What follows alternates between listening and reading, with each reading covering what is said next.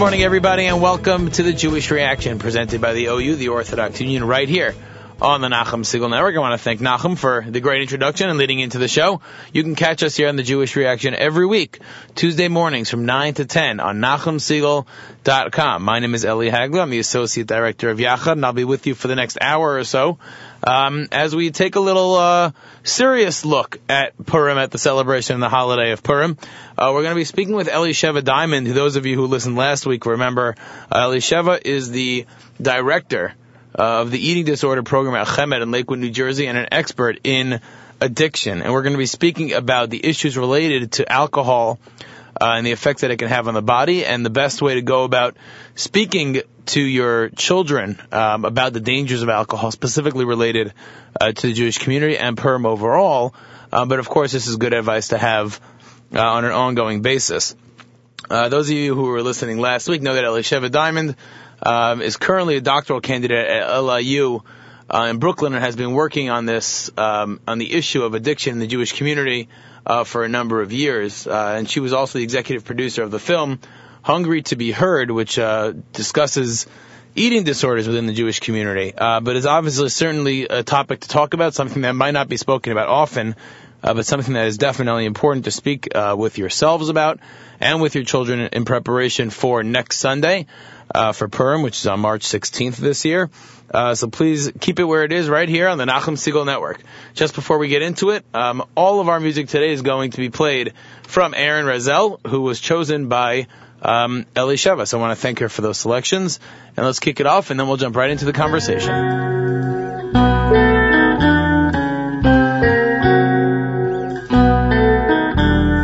הבטנה השמיימה וספור הכוכבים, הבטנה השמיימה וספור הכוכבים, הבטנה השמיימה וספור הכוכבים, אם תוכל לספור אותם, אם תוכל לספור אותם, אם תוכל לספור אותם, אם תוכל לספור אותם.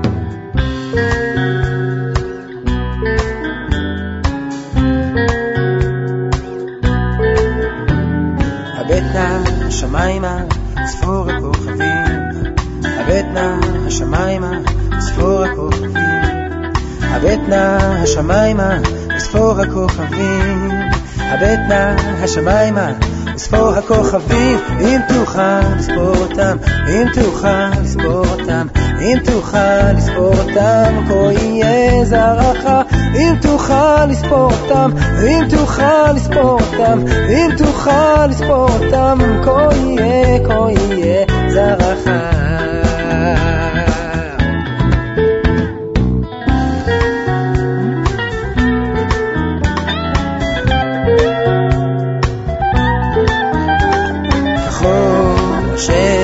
אשר על שפת הים, כחול אשר על שפת הים, כי ברך אברכך הרבה את זרעך, אם תוכל לספור אותם, אם תוכל לספור אותם, אם תוכל לספור אותם, אם תוכל לספור אותם. הארץ אשר הייתה עליה לך את מנה ולזרעך, פרצת ימה וכן מהצפונה בנגבה, פרצת ימה וכן מהצפונה בנגבה, אם תוכל לספור אותם, אם תוכל לספור אותם, אם תוכל לספור אותם, כה יהיה זרעך, אם תוכל לספור אותם, אם תוכל לספור אותם, אם תוכל לספור אותם, כה יהיה זרעך.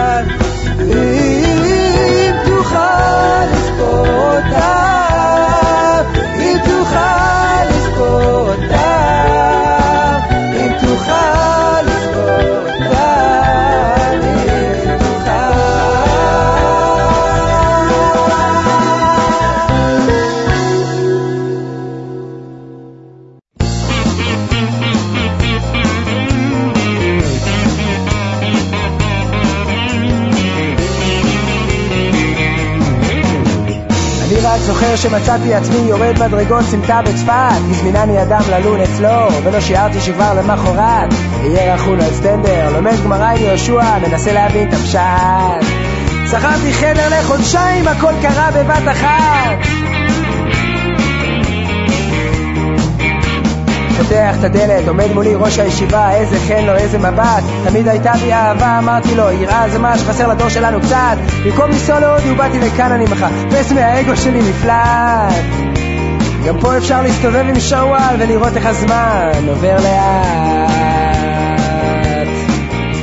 לא ידעתי מה מושך אותי או לאן הכל מוביל, הרגשתי אור שמשהו טוב מתחיל, שונה מן הרגיל, מוזחל המקבל כנפיים, איך להסביר את התחושה, אולי זה מה שהתכוון רבינו נחמן כשאמר, הוא אמר שאני הולך בדרך חדשה,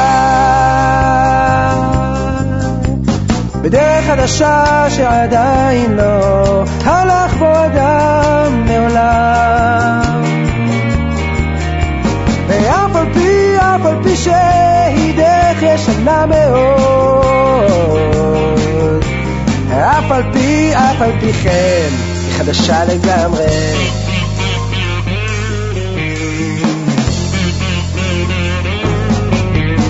חברותה לפני הנט, טובלים בצאנז אחרי הקפה, נט באבוהב, אחד עם גלבי המחלק לך ביסקוויטים וכוס תה, משם בין הסמטאות והרפל הישיבה, אלה שבילי נהר דעה, והכשרנו 40 פעם לרנן טוירה, איז בסר דנועילה בבא, עולם הבא, איזה הגות תזך, לרנן טוירה, איז דה בסט תזך.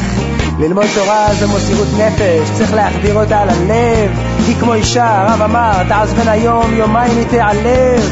זה החדר כושר של המוח היהודי, צועקים אותה בקולי קולות. נזכר באקדמיה, שכחתי ללחוש פעם, איזה פרצוף עשו לי הספרניות. לא ידעתי מה מושך אותי או לאן הכל מוביל, הרגשתי אור שמשהו טוב מתחיל, שונה מן הרגיל, כמו זחל המקבל כנפיים, איך להסביר את התחושה, אולי זה מה שהתכוון רבינו נחמן כשאמר, הוא אמר שאני הולך בדרך חדשה, בדרך חדשה שעדיין לא הלך בו אדם מעולם, ואף על פי שהיא דרך ישנה מאוד, אף על פי כן היא חדשה לגמרי.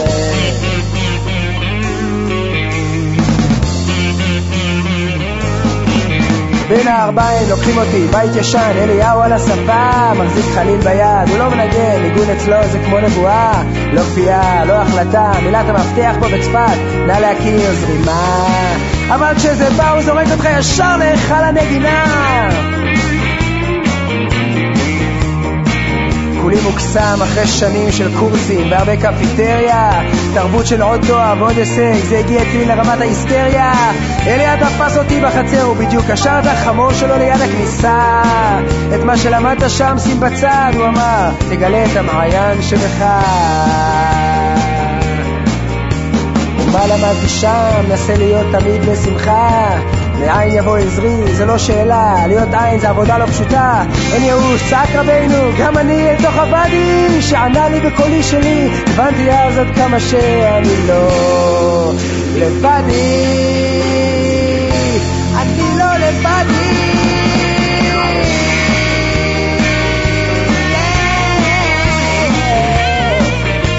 אני לא לבדי, לחש לי לבדי,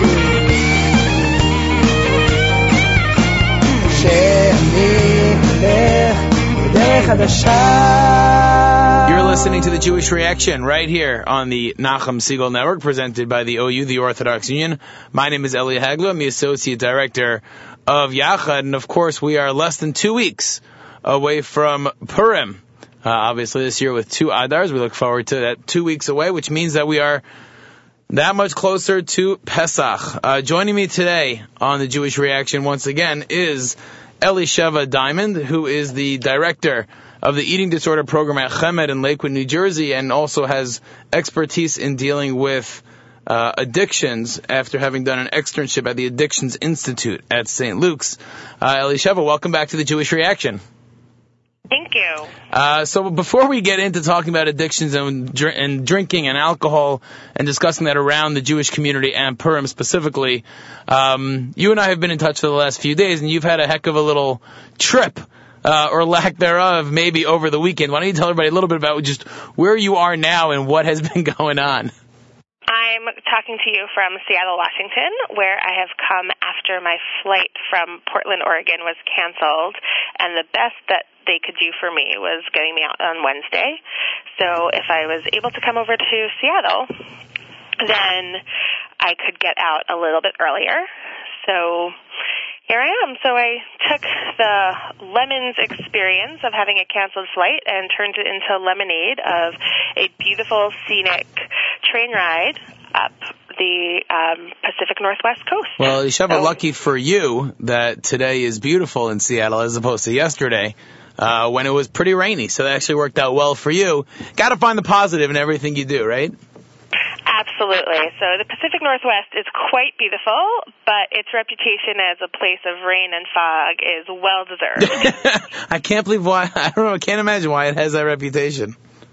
I don't know, but I recommend to people who haven't been out to this part of the world. It's really beautiful. You know, I've actually never been. I've been to L.A., but that's it for me as far as going farther west than Denver, Colorado. LA is gorgeous, but it is really different. And the culture here is pretty different as well. People are so friendly. You know, if you're a New Yorker and you're used to people being in New York, you're kind of wondering, like, when people are really nice to you, oh, what's their ulterior motive? What do they want from me? And you have to remember that not everyone's a New Yorker, and some people are just really that friendly and nice. You know, I'll tell you a great story. A few weeks ago, my wife and I were actually in Cincinnati. And my daughter fell asleep in the car, so we were hungry, so we pulled into a gas station just to get a soda and a bag of chips or something. And the person in front of me in line in this gas station was also buying a bag of pretzels, and he was talking to the lady behind the counter about how amazing these brand new pretzels were, on and on and on. So he saw me look over to see what he was buying, and he offered to buy a bag of pretzels for me. That's lovely. And that just would never happen in New York because they're just nicer out of town. I don't even know if nicer is the right word, but out of town is a different mentality. Well, when I was in Portland, I had gone to the drive-thru Starbucks with my friend who we were staying with in Portland, and she said the last time she had been in the drive-thru, when she got there to pay her bill, the guy told her the person in front of her in line had paid the bill. Does she want to pay it for the guy behind her? That there had been this whole long chain where someone had started where he wanted to start a chain of kindness, or at least just do an act of kindness. So he paid for the bill for the person behind him. And it had been going on for quite a few cars. And my friend said she realized afterwards that, like, she had been buying 2 coffees, and she's like, oh, I said yes, but I didn't ask, like, what the person behind me had purchased. What if they were buying, like, 35? She's like, it could have been a $25 bill. She said in the end it turned out to be a $5 bill, but I guess that's, another form of nasa v'nishma. Well, there was a whole thing going on Facebook last week about, doing a good deed for someone else and then passing it forward. Did you see that? I did. I have yet to be called out by anyone and, nominated to do a good deed. I guess I could just start one on my own, which would have been a lovely idea. But as of yet, I haven't. I like to think that I try to, infuse my life with some good deeds now and then, but I don't know if that's as true as I'd like it to be. We can all always do a little more, but I'm sure you're doing a great job of it.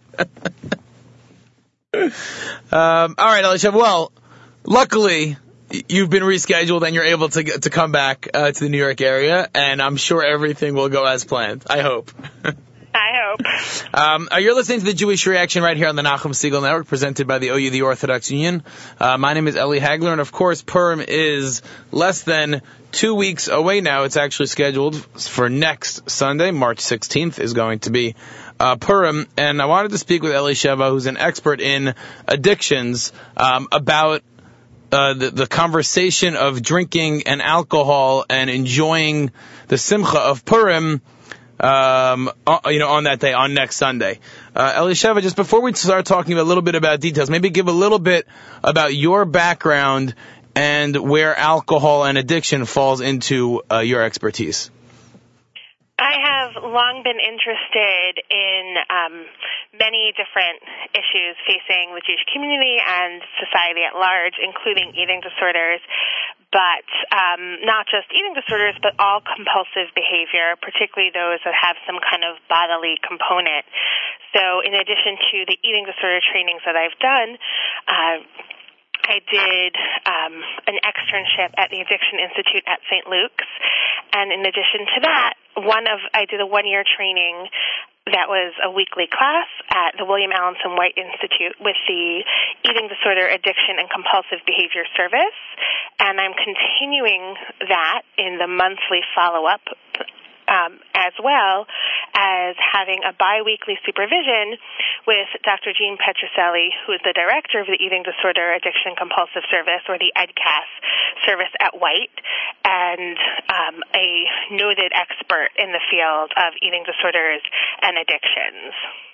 So, Elisheva, speaking a little bit in terms of alcohol, is alcohol itself does it contain addictive properties? Is it more the feeling or the relaxation that people think it brings on that is the addiction?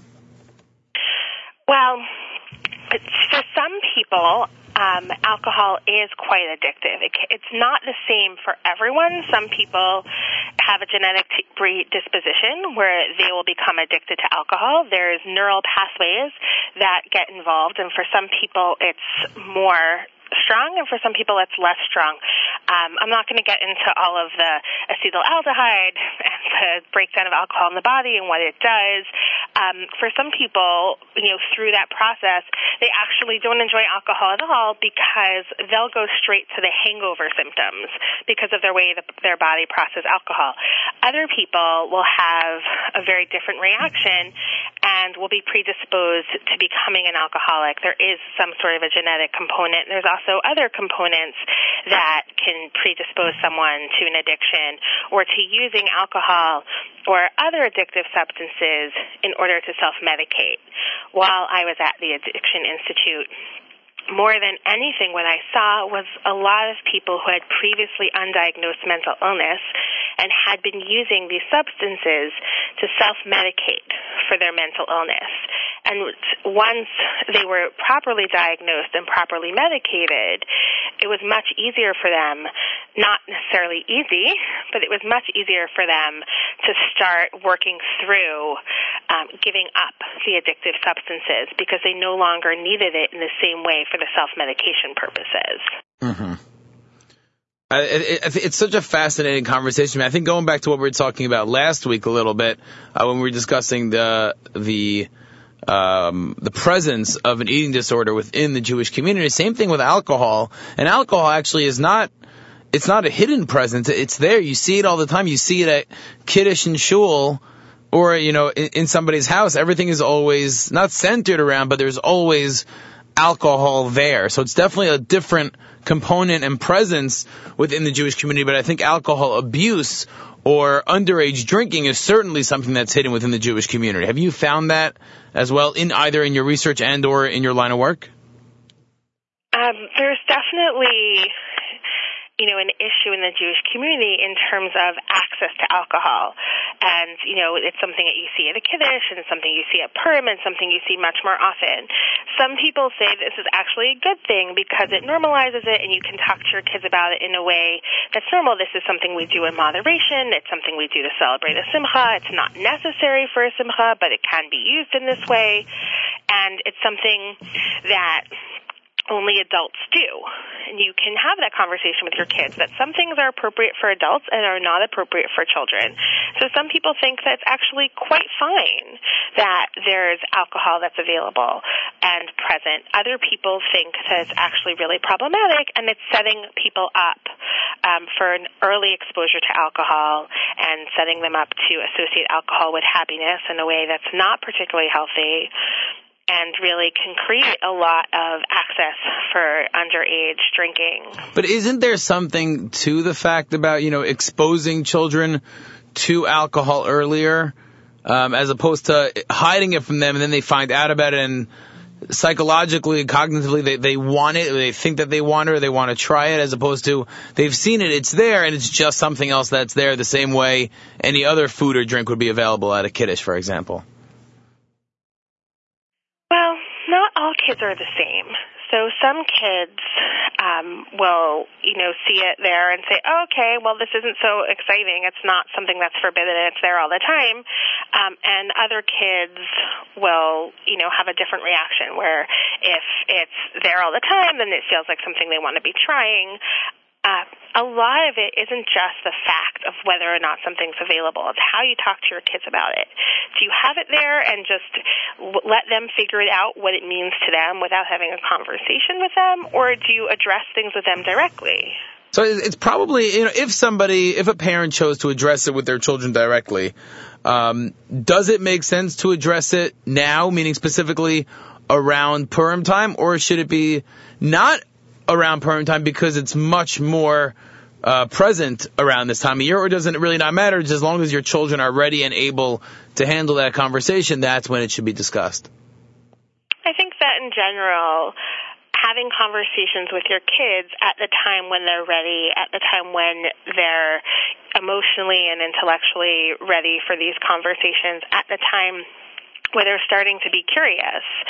It's hard to have uncomfortable conversations with our kids, and some people are better at it, and some people are worse at it, but this is part of parenting, is having the tough talks with your kids, is being unpopular, is telling your kids no, and setting limits with them, and this is part of, the broader idea of setting limits with your kids, and part of the broader idea of talking to your kids about some things are not okay for kids, but are okay for adults. So how do you explain to a teenager, let's say somebody's 15 or 17, something's not okay for children, but let's say in 6 months from now, all of a sudden you turn 18 or you turn 21, all of a sudden it now becomes quote unquote okay for adults. And now that you're 18 or 21, it's okay for you.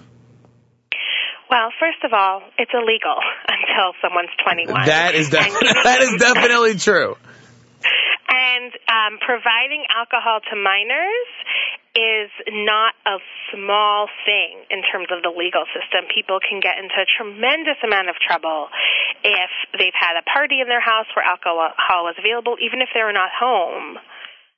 The legal consequences are quite severe, and I think that's something you can say to kids, that, this is true. One of the reasons why 21 is set, among other things, has to do with brain development.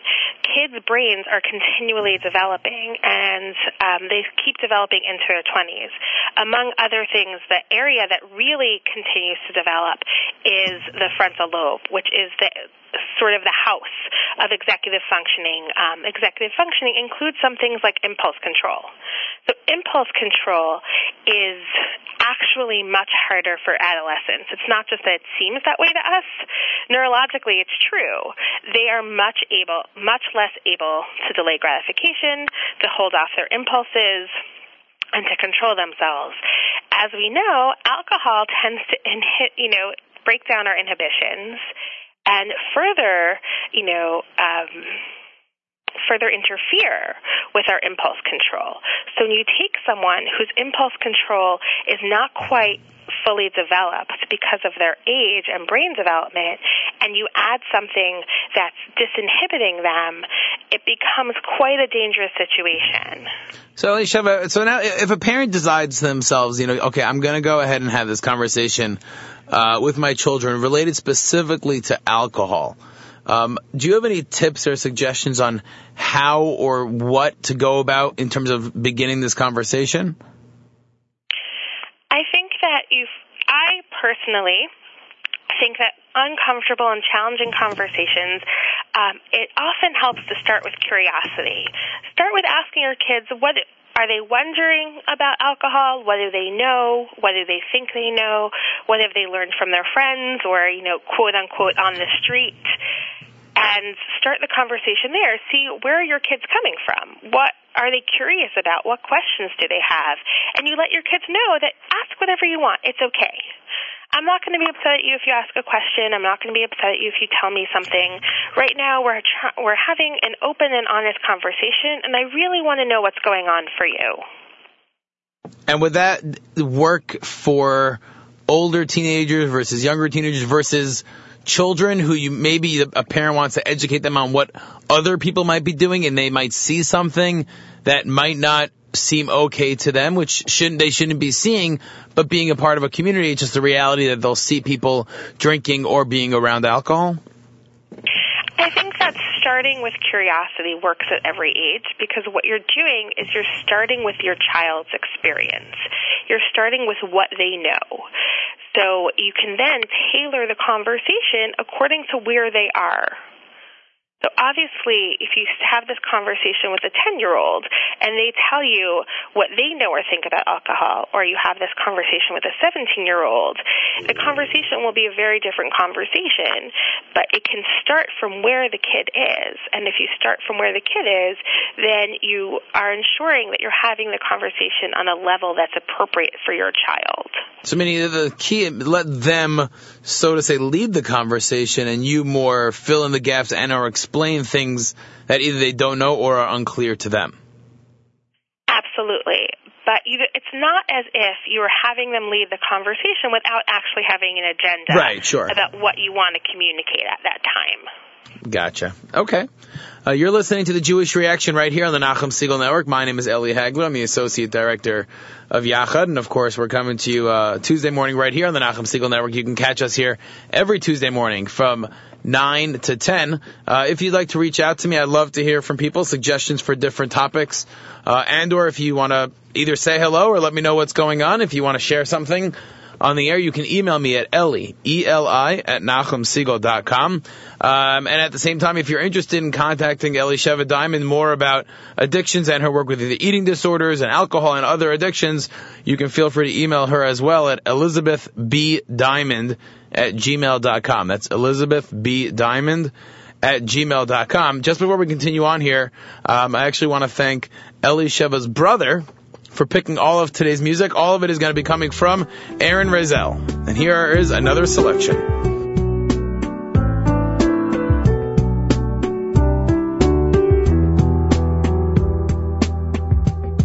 Lecha dodi likrat kala b'nei Shabbat mekabela shamo v'zacho בדיבור אחד השמיענו אל המיוחד השם אחד ושמו אחד לשם ולתפארת ולתהילה לך דודי לקראת כלה בני שבת נקבלה לקראת שבת לכו ונלכה כי מקום הברכה בראש מקדם מסוכה סוף מסע מחשבה תחילה לך דודי לקראת כלה בני שבת נקבלה מקדש מלך עיר מלוכה ומצאי מתוך ההפכה רב לך שבט בעמק הבכה והוא יחמול עלייך חמה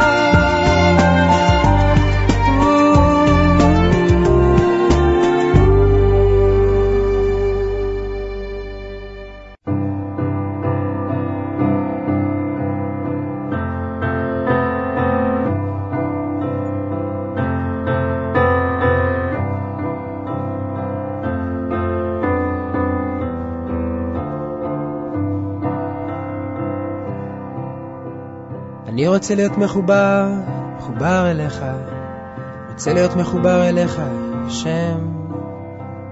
אני רוצה להיות מחובר, מחובר אליך, כל עוד אני חי, כל עוד אני נושם. רוצה להיות מחובר אל ביתי, אל ילדיי, רוצה להיות מחובר לכל פסיעותיי, רוצה להיות מחובר לתפילותיי, לדמעותיי, למילותיי, רוצה להיות מחובר לאדמתי, מחובר לנשמתי שהיא חלק ממך, מחובר לגופי שעוד ישוב לאדמה, רוצה להיות מחובר לליבי שמזרים שמחה לתוכי ללא די, פעימה אחר פעימה.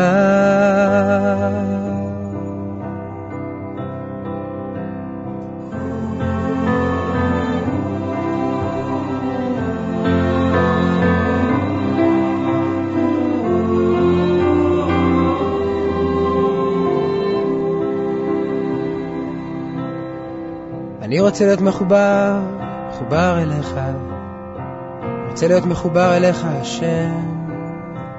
אני רוצה להיות מחובר, מחובר אליך, כל עוד אני חי, כל עוד אני נושם.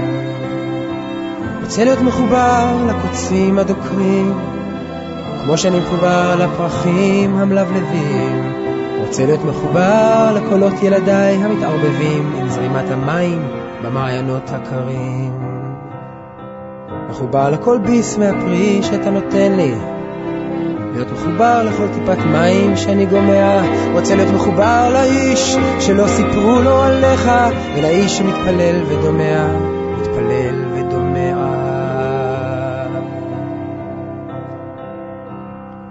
רוצה להיות מחובר כשבני הקטן קורא לי אבא, כשאמי שואלת היכן היית בני. רוצה להיות מחובר לרגע שהחריבו את ביתך, ולרגע ששאלת אותי אייקה, אייקה, אייקה. הנני, הנני, הנני אבי, הנני.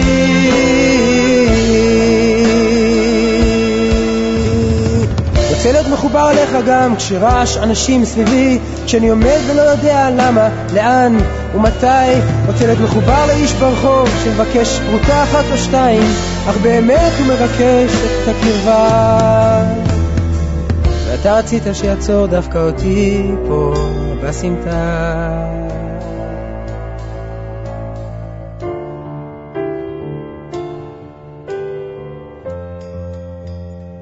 רוצה להיות מחובר לחלון שנשאר פתוח, לאיש האמיץ שנשאה אותו הרוח, מחובר לדמעות שזלגו מעיני אבותיי, לשמחה של זה שיבוא בעקבותיי. אז אל תנתק אותי, אני רוצה להיות מחובר אליך, השם. ואם אתה מחבק אותי, אני רוצה להישאר מחובר אליך, השם. אני רוצה להיות מחובר אליך.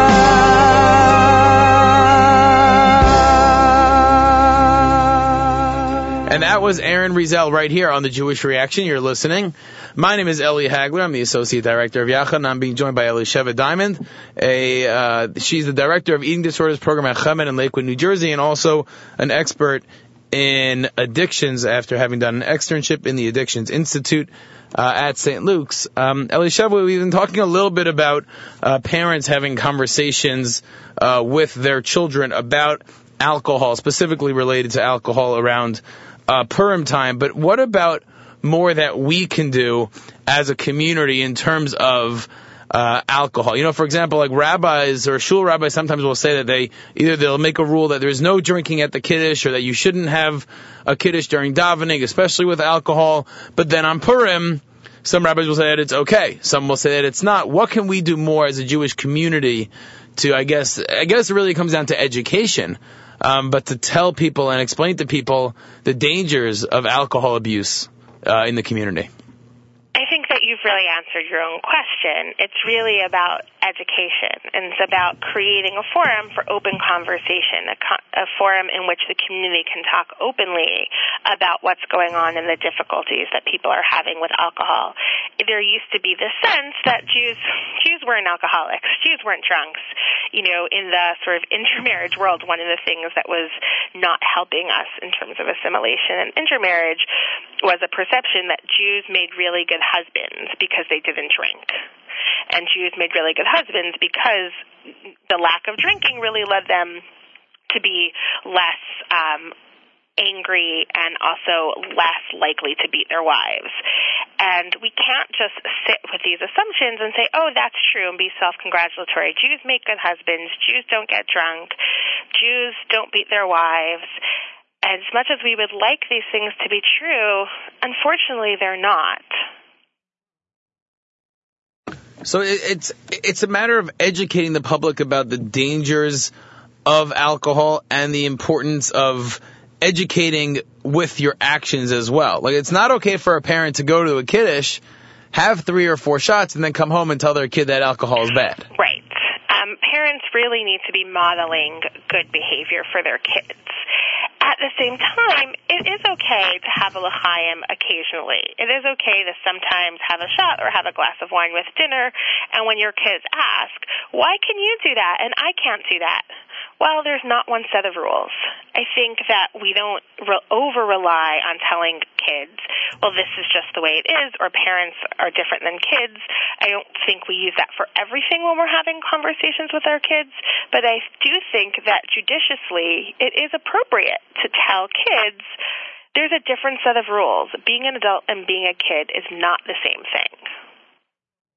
Well, there's also, I mean, in terms of the example that you gave about having a glass of wine with dinner or having a drink when, let's say, you get home from a day of work, but there's also something to moderation, which children probably have a much harder time with.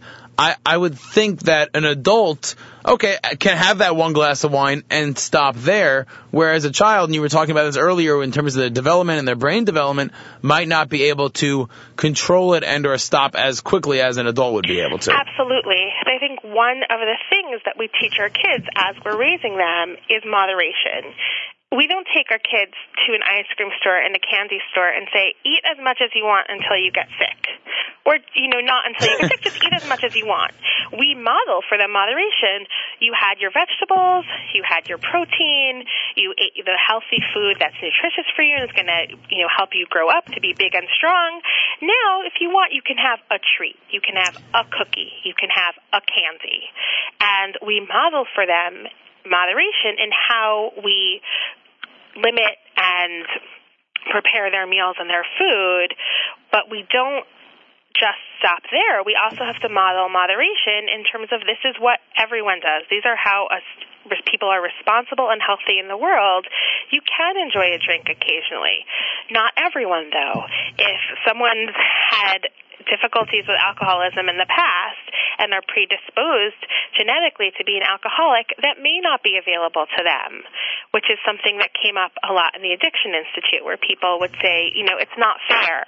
Why is it that lots of other people get to have a glass of wine with dinner, and that's never going to be available to me? And it's true. Mm-hmm. It's not fair. But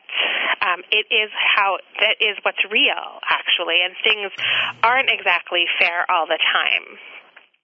And so I'm sorry, Elisheva, go ahead. Just the things sometimes are fair, but they're not equal, and being fair and being equal are not the same thing.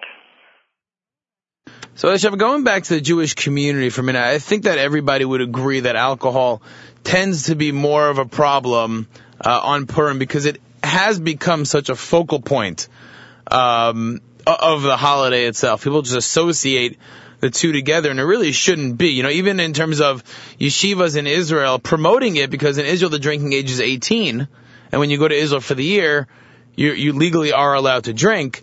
So I don't think people would argue that there is a problem in the community with alcohol specifically related to Purim. But aside from Purim, is alcohol and alcoholism and being addicted to alcohol an ongoing problem within the Jewish community?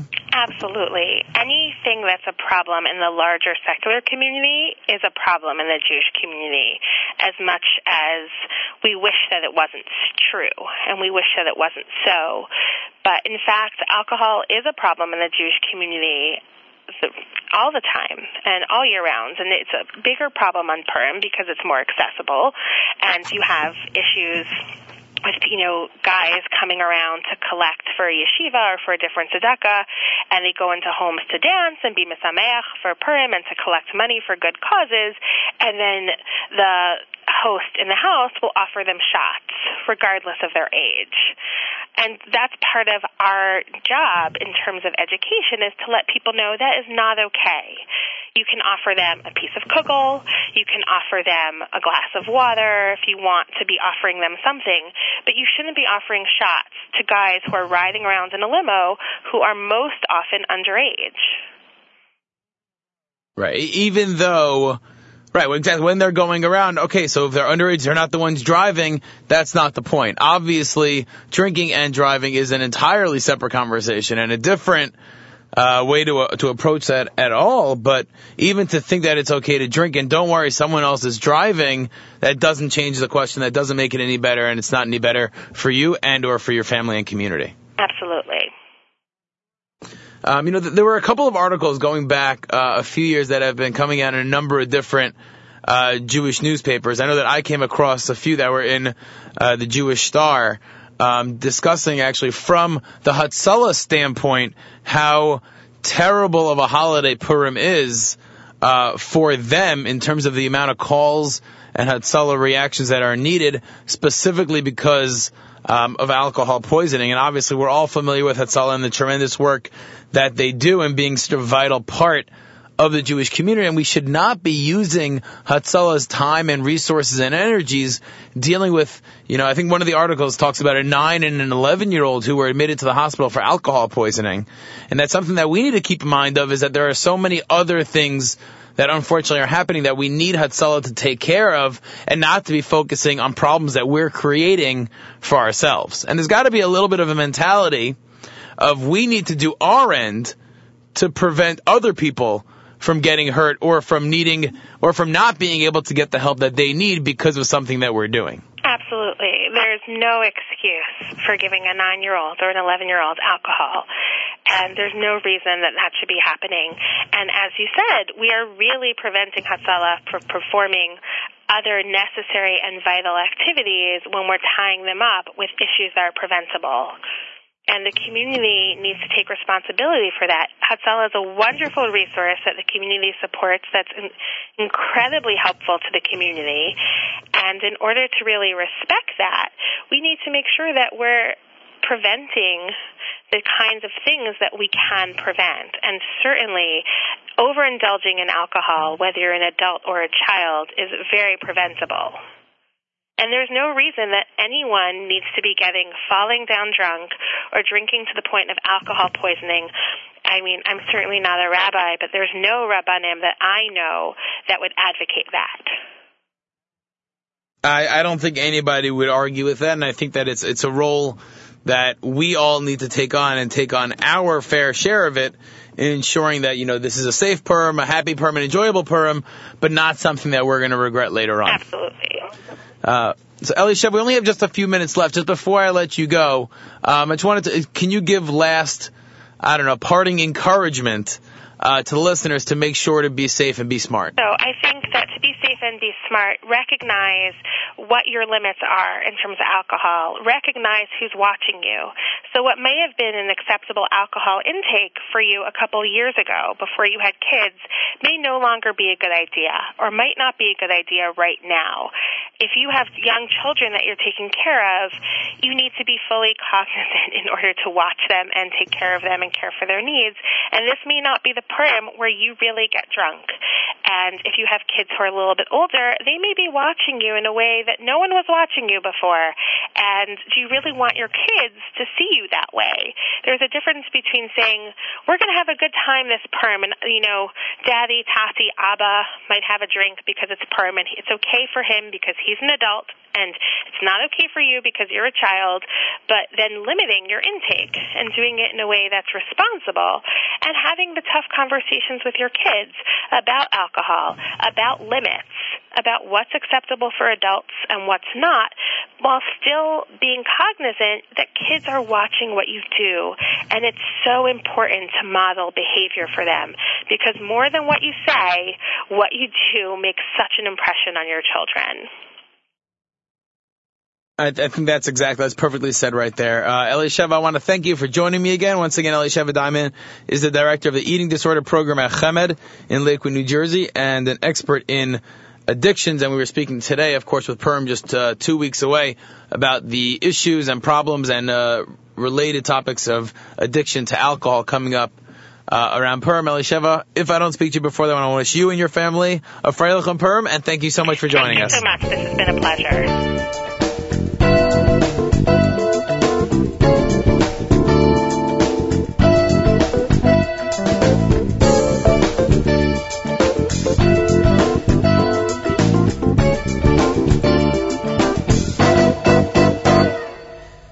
דבר הכל נשמע את האלוקים ירא ואת מצוותיו שמור כי זה כל אדם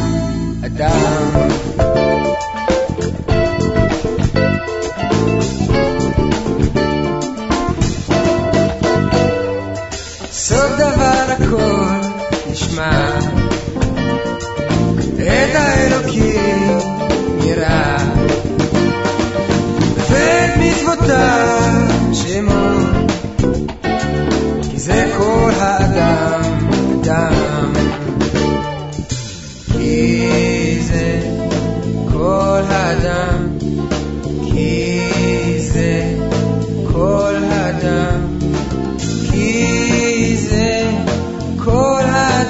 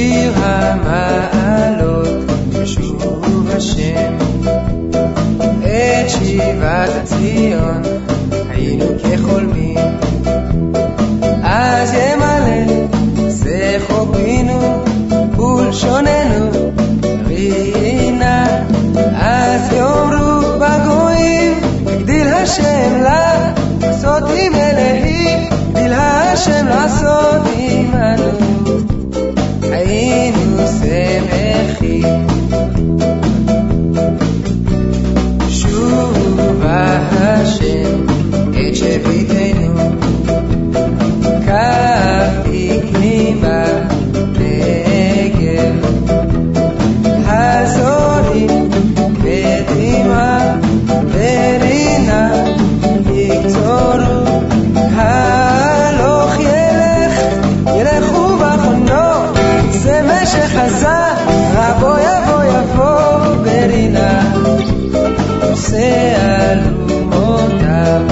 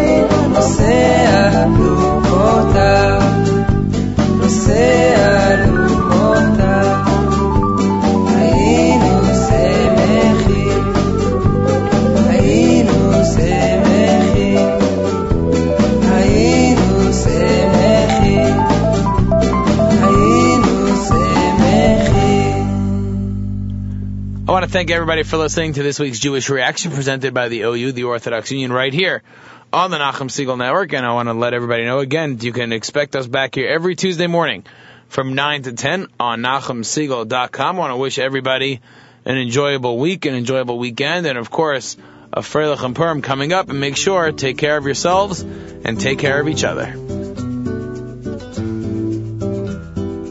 Lai, lai, lai, lai, lai.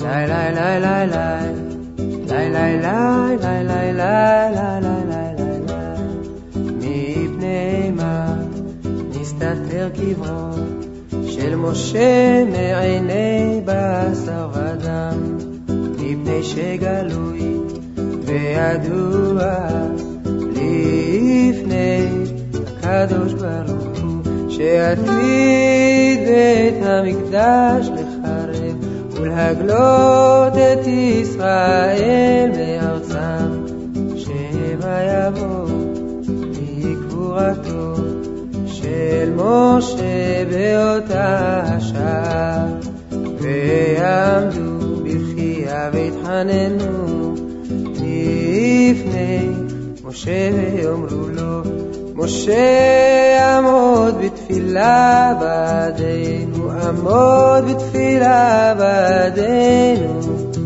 ועומד משה ומבטל את הגזרה, ועומד משה ומבטל את הגזרה.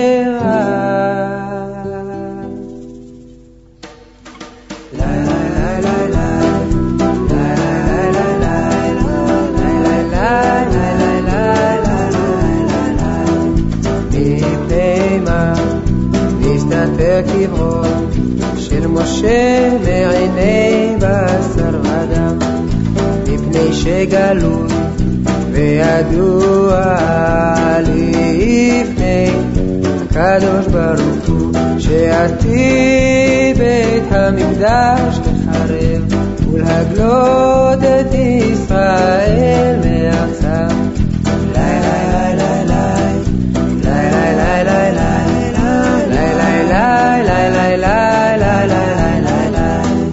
שמא יבוא בגבורתו של משה באותה השעה ויעמדו בבכייה ויתחננו לפני משה ויאמרו לו משה עמוד בתפילה בעדנו עמוד בתפילה בעדנו ועומד משה ומבטל את הגזרה ועומד משה ומבטל את הגזרה.